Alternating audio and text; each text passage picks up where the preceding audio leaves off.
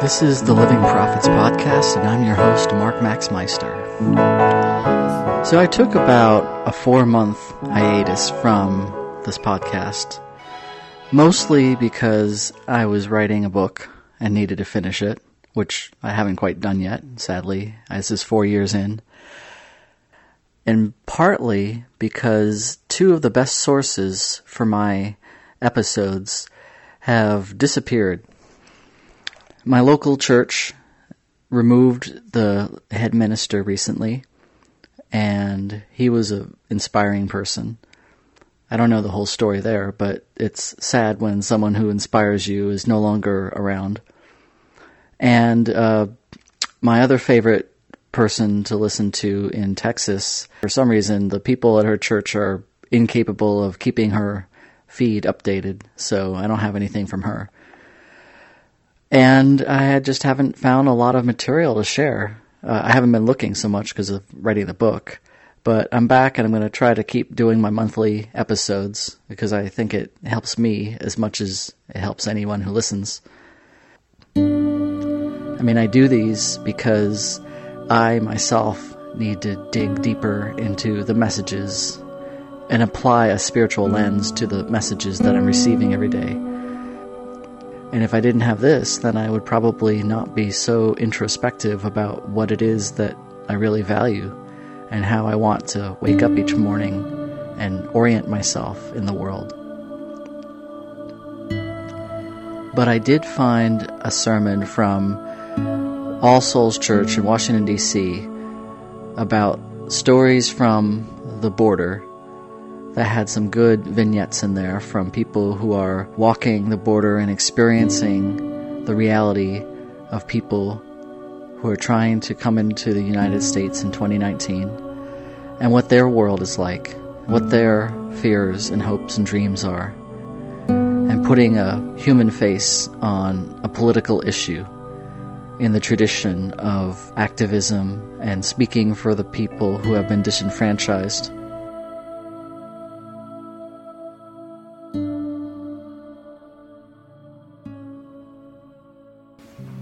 I'm Denise Woods. One morning we woke early to walk in the desert, following the paths that many migrants had taken before. I could not help but feel a sense of foreboding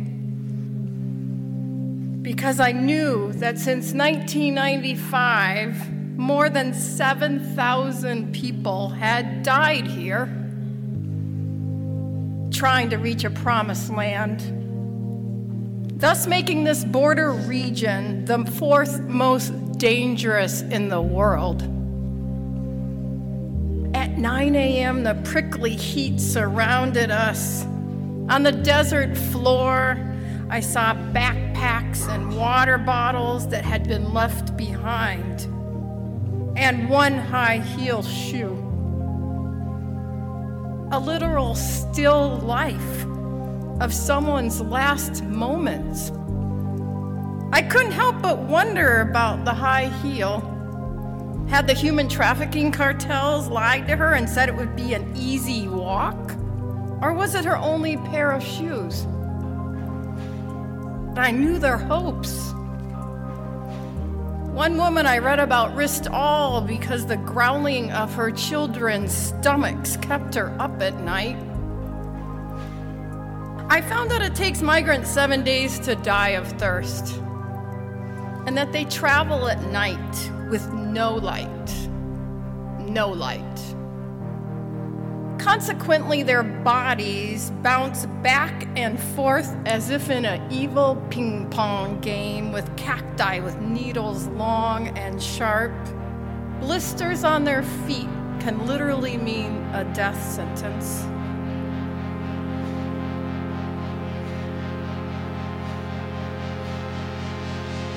The government assigns 50 Border Patrol agents per mile, which includes helicopters, which literally fly over the heads of the migrants as a way to scatter them and separate them into confusion and capture.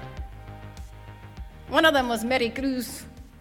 She was walking with a cartel group and fell down a 20-foot precipice that come out of nowhere, broke her ankle. The pain was agony, and her group kicked her out. She was walking too slow. Her shoes were made of discarded tire, already were unwieldy. She continued walking alone for 1, 2, 3, 4, 5, 6, 7 days. Until she tripped and broke her other ankle. Now she had no way to stand. What could she do? What would you do? She continued. She found a piece of carpet to kneel on and moved it one knee at a time. Then one day she heard a voice. "We are Samaritans and we are your friends. We come bringing water." Maricruz had been found and saved by No Mas Muertos, No More Deaths, a humanitarian group which leaves food and water in the desert. In a twisted parable symbolic of our times, 4 volunteers who had left water and food in the desert are now being charged and face up to 6 months in jail. Humanitarian aid is being criminalized. I cannot forget Mary. I went to the border, but the border now lives in me.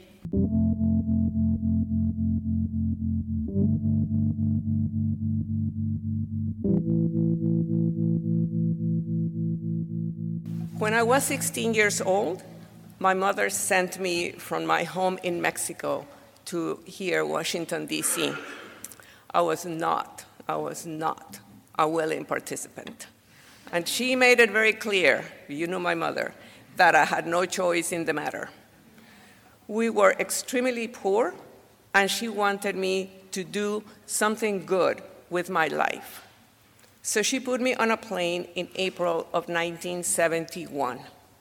I got a job bussing tables at a cafeteria, but because I was undocumented, I was terrified of being caught by La Migra. So I left the cafeteria and cleaned houses instead. Supporting my family back home was my goal. I couldn't afford to get deported. I've had my share of challenges living in the States, learning a new language, adapting to a new culture, living away from home and my mother, enduring racist comments, and years of fear of getting caught by immigration. This is what I see in my immigrant sisters and brothers who so desperately want to come to the States. Some of their dreams were my dreams. Their fear is my fear. In spite of being an American citizen since 1986, I was having second thoughts about going on this trip. Once I heard that we would cross into Nogales, Mexico, I was afraid that I would not be able to let back into the country because of the new administration's policy of naturalized citizens. This trip opened my eyes in many ways. Several immigrant-led organizations told us about their work in Tucson, but one of them left a deep mark in me. That organization is Scholarships AZ, whose vision is that everyone has the right to a college education regardless of one's immigrant status. It is led by mostly students who were brought to the States by their parents at a young age and who are, therefore, undocumented. Because of that status, Dreamers no longer qualify for in-state tuition. The in-state tuition they qualified for once was rescinded by the Arizona Supreme Court in 2015. We learn about the challenges they are facing, including having undocumented parents, indifference by their educators, and levels of anxiety among these students are very, very high. One student who was giving a presentation broke down when he told us he lives in constant fear of coming home from school and finding out his parents are gone. This was painful to witness and made me wonder, why should any immigrant live in constant fear? So those are two excellent examples of a narrative that illustrates what it's like to be an immigrant coming to America through the southern border, and why someone would do that, and what are the risks that they take, and the sacrifices they make.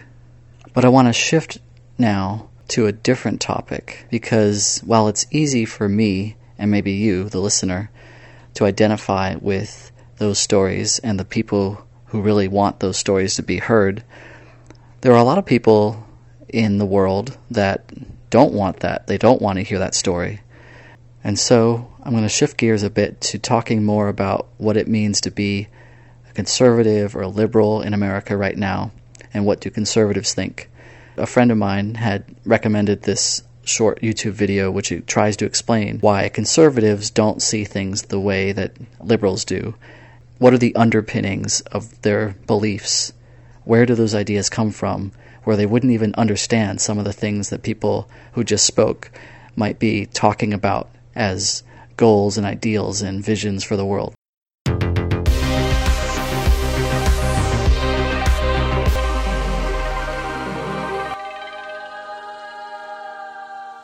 What do conservatives believe? The United States, like much of the Western world, is a capitalist democracy. Democracy and capitalism seem to coexist easily. Voting doesn't feel like a violation of capitalism. Buying a bagel doesn't feel like a violation of democracy.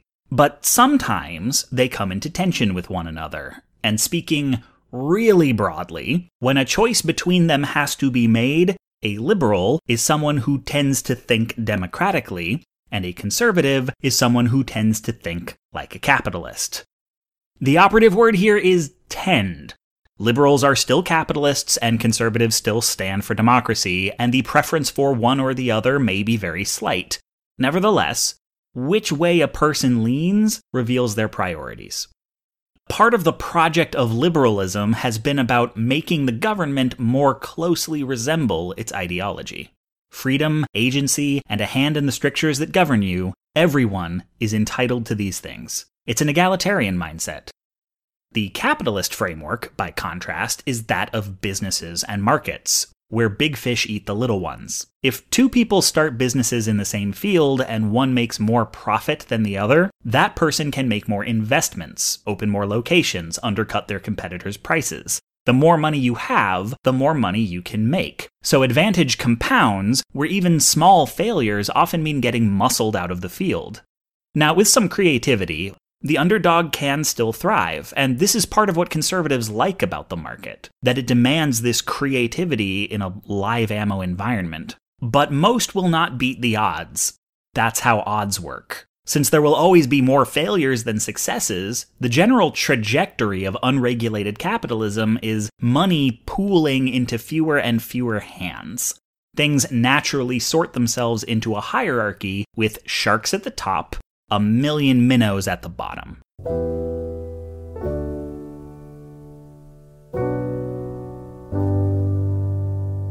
Since we live with both of these frameworks in our minds, and most of the things we do in our day-to-day lives can be justified by either one, we don't often notice the contradictions between them. And it's easy to imagine whichever one tends to be our default is everyone else's default as well. But issues like poverty, taxation, and education are areas where the contradictions matter, and we are sometimes shocked by how different the world looks to our conservative friends. In conservative thinking, this hierarchy is humanity's natural state. The American dream is here, anyone can make it. No matter who you are or what you start with, you can become a billionaire.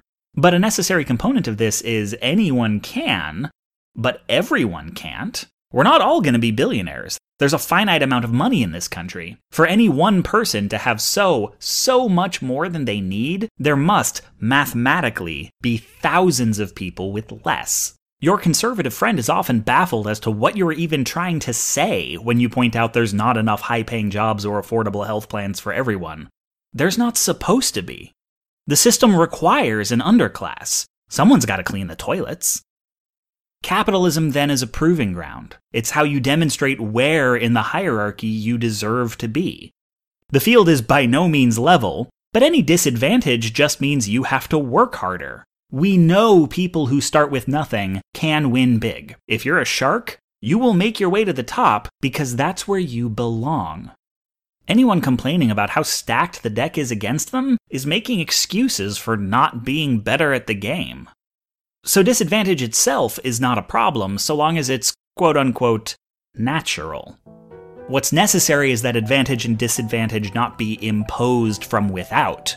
Free tuition, a high minimum wage, taxes on the wealthy, or any other kind of government meddling, these things must be opposed, because with them, people would end up in the wrong places. A lot of conservative contradictions start to make sense through this lens.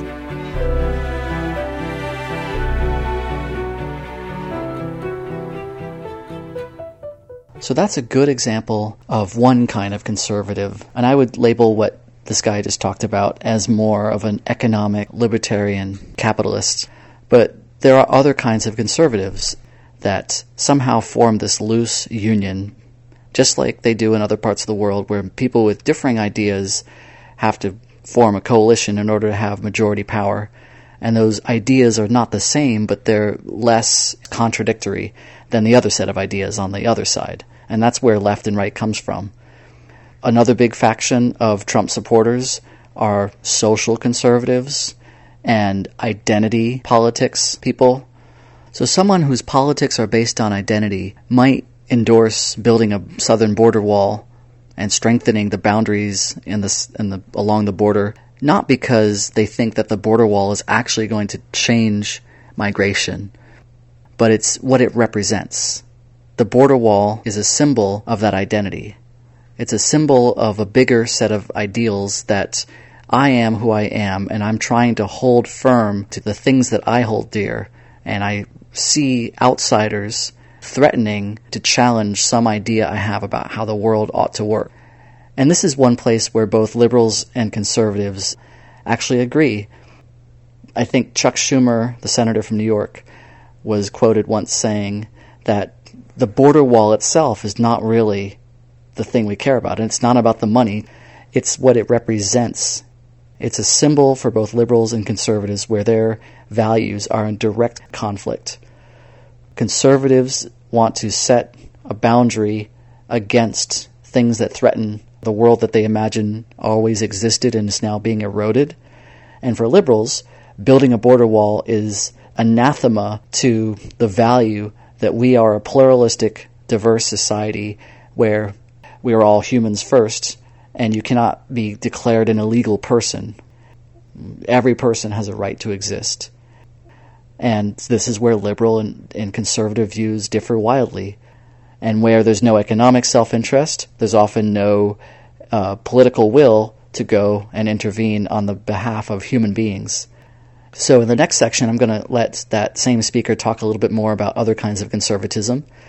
And then I'm going to transition over to snippets of different types of theologies that compete with each other in the United States in 2019. No matter how much a conservative believes in earning one's place, they have always in the back of their mind an image of what society should look like. This country has not reconciled its race problem. When Black girls and boys say, this is because you see me differently, there's this denial that there is anything wrong. White men want to believe that these billionaires earned their station, and not that their gender or race got them preferential treatment, because that would imply their own treatment may have also been biased in their favor. The historical trauma associated with race and discussions about racism in this country affects us all. And because we haven't had these kinds of conversations, we try to bury them. You have to confront these notions, confront these constructs, fully engage in this conversation, not just about Black girlhood and Black identities. We also have to have conversations about constructs of whiteness. What does that mean? Why does it have power in this society?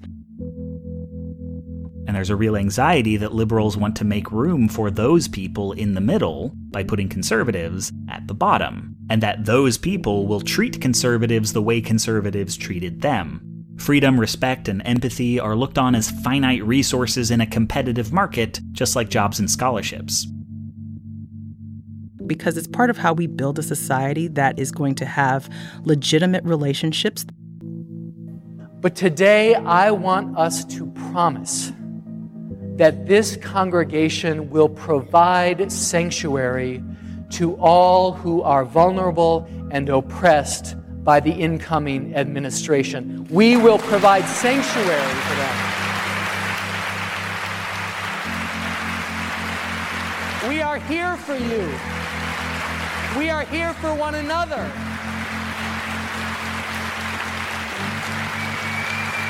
Sanctuary.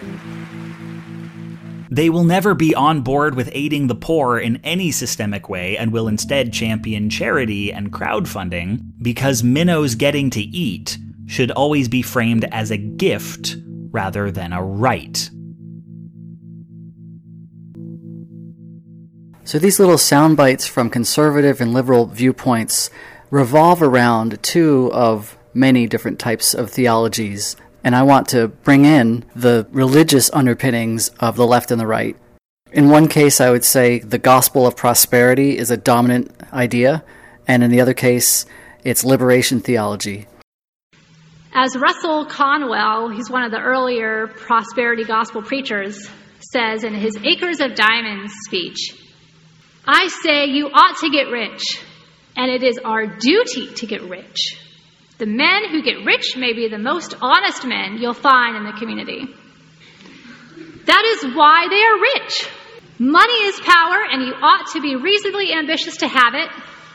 While we should sympathize with God's poor, let us remember that there is not a poor person in the United States who is not made poor by his own shortcomings. This theology is alive and well in the secular Americas, justifying my relative wealth because, well, I deserve it. They all claim the same thing. As a Christian, you have the personal power to recreate life's reality into exactly what you want it to be. And they do it in the name of Jesus. Where does this come from? This is a false kind of Christianity. They hide the true God from the eyes of their followers, and they put in his place an idol of their own making with the same God. And that is John MacArthur. Joel Osteen is a good example of what it means to preach the gospel of prosperity today. And here are some excerpts from his sermons. Yes, we should thank God that our needs are supplied. We should be grateful that we have enough, but don't settle there. That's not your destiny. He is a more than enough God. He wants you to have an abundance so you can be a blessing to those around you. We're praying to pay our bills. God's planning on blessing you so you can pay other people's bills. What's on the inside is more powerful than anything on the outside. You keep doing the right thing despite the problem, despite the trouble, despite the betrayal, and one day you'll see, like Joseph, God will begin to connect the dots. God will take you to your throne, so to speak. The contradictions in the gospel of prosperity become apparent when there's a crisis. A few years ago, Hurricane Harvey hit Houston, and the largest megachurch in America, his church, was asked to open their doors to hurricane survivors, and they didn't. Instead, he told them to pray and ask God for help. And in the other case, liberation theology. The idea that the whole of Jesus' story and the Bible and the teachings of Christianity are a blueprint for how people can liberate their lives from economic oppression and denial of rights in this world as well. It might surprise you to discover that one of the great voices of liberation theology is not a preacher at all, but Franklin Delano Roosevelt. If you listen to him talk about the ideal of America, you'll hear the same foundation for those views that you would find in liberation theology, as David Miller illustrates in his sermon.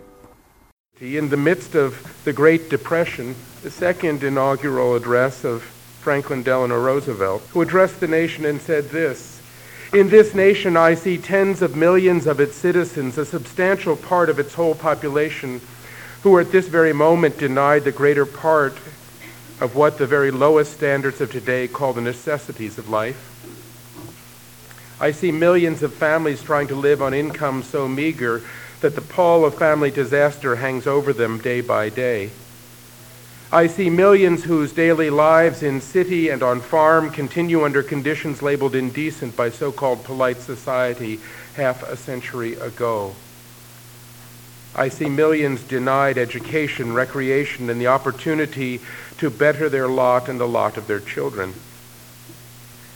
I see 1/3 of a nation ill-housed, ill-clad, ill-nourished. It is not in despair that I paint you that picture. I paint it for you in hope, because the nation, seeing and understanding the injustice in it, proposes to paint it out.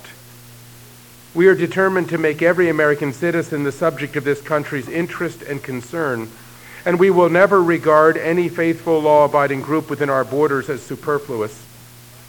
The test of our progress is not whether we add more to the abundance of those who have much. It is whether we provide enough for those who have too little. It is a lesson that is not part of our public discourse. And I fear that we are being squeezed into a mold that says, be fearful, look out for yourselves, and the church, as much as any other place, is drinking in that fear. FDR railed against the prosperity gospel, and you can hear in his speeches setting up this dichotomy between the people who were pushing the prosperity gospel and his own view, the liberation theology, that we are all in this together, and he made manifest many of the ideas about how social justice and economic justice can become a reality for people in addition to living a moral life. And both the gospel of prosperity and liberation theology stretch and extend the original story of Jesus in ways that suit their own ends, that are very secular.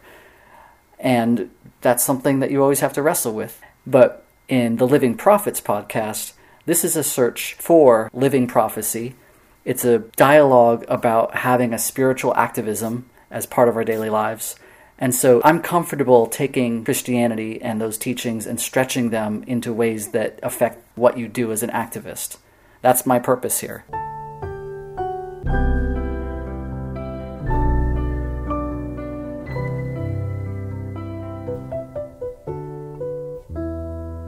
So getting back to the original story for this episode, the chasm at the border is a chasm between two worldviews. One that puts our own prosperity ahead of others, and another that humanizes people wherever they are. And the fight over the border wall cuts to the heart of who we are as a nation and as a people and as spiritual beings. I just wish when people were fighting against the border wall in their rhetoric that they would look back to FDR and connect what we're talking about today back to the New Deal and what we were talking about 60, 70 years ago, and make it about who we are as Americans and as spiritual beings, and less about who Trump is and what he's fighting for. Thank you. This has been another episode. All of the content about how conservatives see the world comes from the alt-right playbook, Always a Bigger Fish, by Innuendo Studios on YouTube. Please like us on iTunes and rate us, and tell your friends about this. See you in a few weeks.